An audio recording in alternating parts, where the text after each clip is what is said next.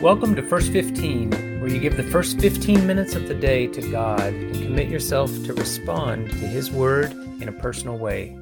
My name is Ron, and I'll be your guide in this journey. I shared in the first episode a 4-step process, a pretty easy way to think about using the first 15 minutes of the day. And I'll go through those steps right now just in real top-level summary form. But if you didn't hear the first episode, I encourage you to go back and listen to that and get some of the details and learn about how to do this. You actually hear a demonstration of it from Psalm 1 as well. So go back and catch that. For today, we are going to turn our sights to a different part of Scripture than the Psalms. And I took the inspiration from my wife, who's actually reading through the Bible. She just started. She said, I haven't done that in a while. And so this year I'm going to read through the Bible, and she's in Genesis. So I decided to just look ahead where she is, and we're going to jump into Genesis 5. I'm not going to read the whole chapter. We're going to look at just the first 5 verses of Genesis 5, but I'll give you some hints for how you could use this to just read through the whole chapter, which really wouldn't take you more than a minute anyway. But let me just briefly go through the 4 steps of the process before we look at Genesis 5. So to spend the first 15 minutes of the day, the first step is to read or to listen to God's Word. So you need to have a portion of the Bible, Scripture, to read or to listen to it being read if you have an audio version of the Bible handy. Or you can use this podcast, and I'll take you through a portion of Scripture each day. Second step, after you've listened or read, is to engage. And what that means is to reflect or to meditate on what you've just read and really take it personally as God's Word to you, not just something that's like written for someone else maybe a long, long time ago, which it was, but it's also meant as a word for you today. So we read or listen, and second, we engage. Third, we pray.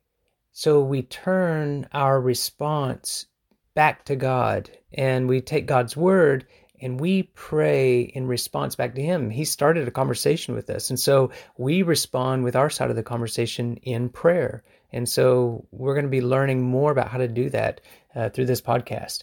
And then the 4th step is to live or apply what we've heard from God's Word. And so we realize the truth of it in our life. And that's what you do for the rest of the day, beyond the 15 minutes. And we'll always give a pointer or a suggestion for how you can do that. And you're always free to come up with your own action item based on what's come up for you as you've listened to this podcast and responded in a prayerful way to what God has shared. So those are the 4 steps in a real quick summary. If you want to know more about them, go back and listen to the first episode in this podcast series for First 15. We are going to look at Genesis 5. And the first thing I want to point out is, some people may say, yeah, learning to read and pray is great, especially when you're in a place like Psalms, which we chose yesterday, Psalm 1, which is full of prayers. But how do you do this in other portions of Scripture which are a little more difficult or even tricky? Well, many people who have started reading through the Bible will quickly find that there are portions of Scripture which don't seem so promising that you're going to get much out of it. One of those places is Genesis 5. And I say that because it's full of names of people who lived incredibly long periods of time, and it's like a family tree or family history. It's just this person was the father of that person and then gave birth to this person, and it just goes in a long line of people. Like I said, really long numbers of years. And you can get kind of lost in that or find it dry. I know I have in the past. I hope to shed some light on this as we read.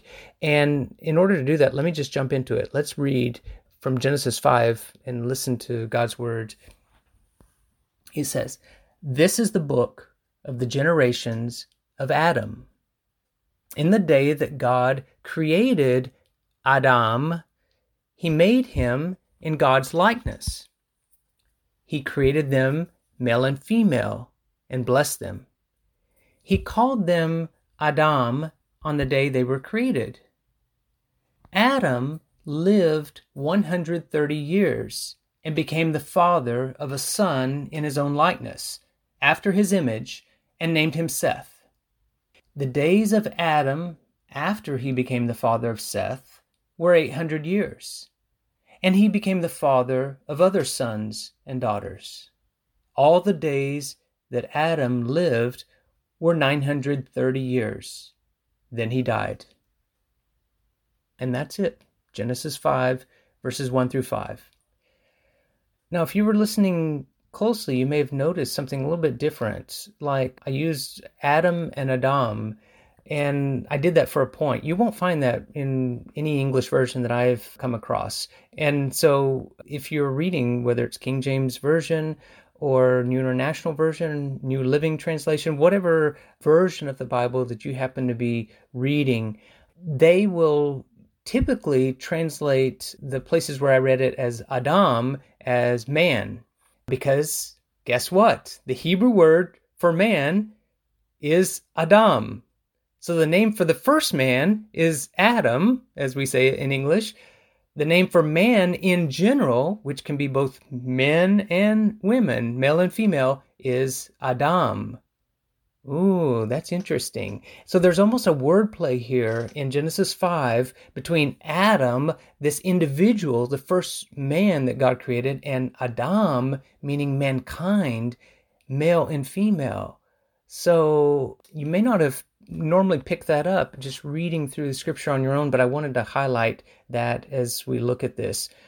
Typically, like I said, is when we read through a section of scripture like Genesis 5, we see long lives, many years, or, it's a genealogy and our eyes kind of glaze over, or we don't really read it attentively.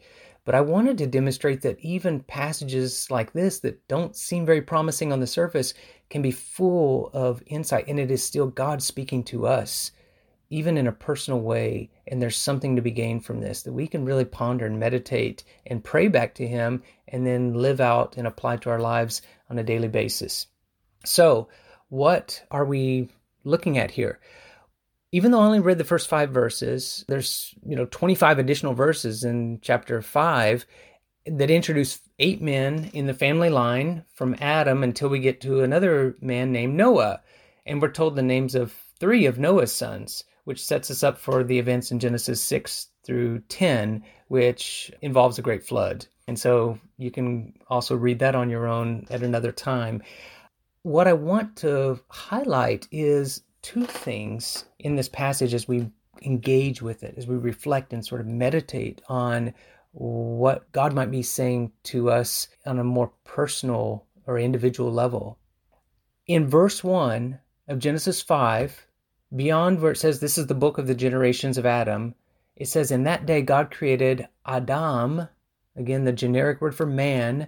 He made him in God's likeness. Where have we heard something like this before? Back in chapter 1, verse 26, it tells us God made man and woman in His likeness. So it's very interesting. We get an echo of that here again in Genesis 5. In fact, the next verse, verse 2 says, He created them male and female and blessed them. He created Adam, man, male and female, and blessed them. He called them Adam on the day they were created. So this is God's name for us, is Adam.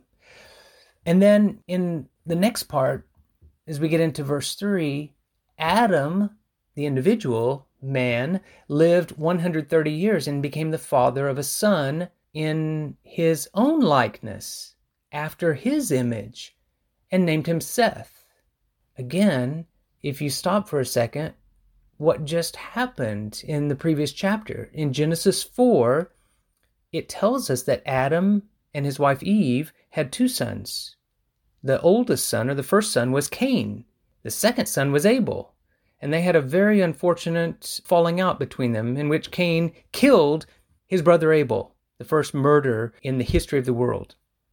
The point to get here is that Cain really does not bear the image of his father. And I'm not talking about physical likeness, because he was clearly his son.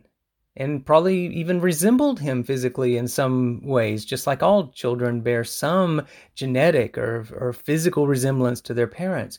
But the point that Scripture makes here in Genesis 5, verse 3 is that Adam had a son named Seth who bore his likeness after his image, and he named him Seth, just like God named Adam, or Adam, male and female, after his image.